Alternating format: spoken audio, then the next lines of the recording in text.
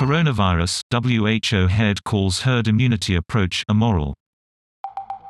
Dr. Ghebreyesus said allowing coronavirus to spread unchecked would cause unnecessary suffering and death.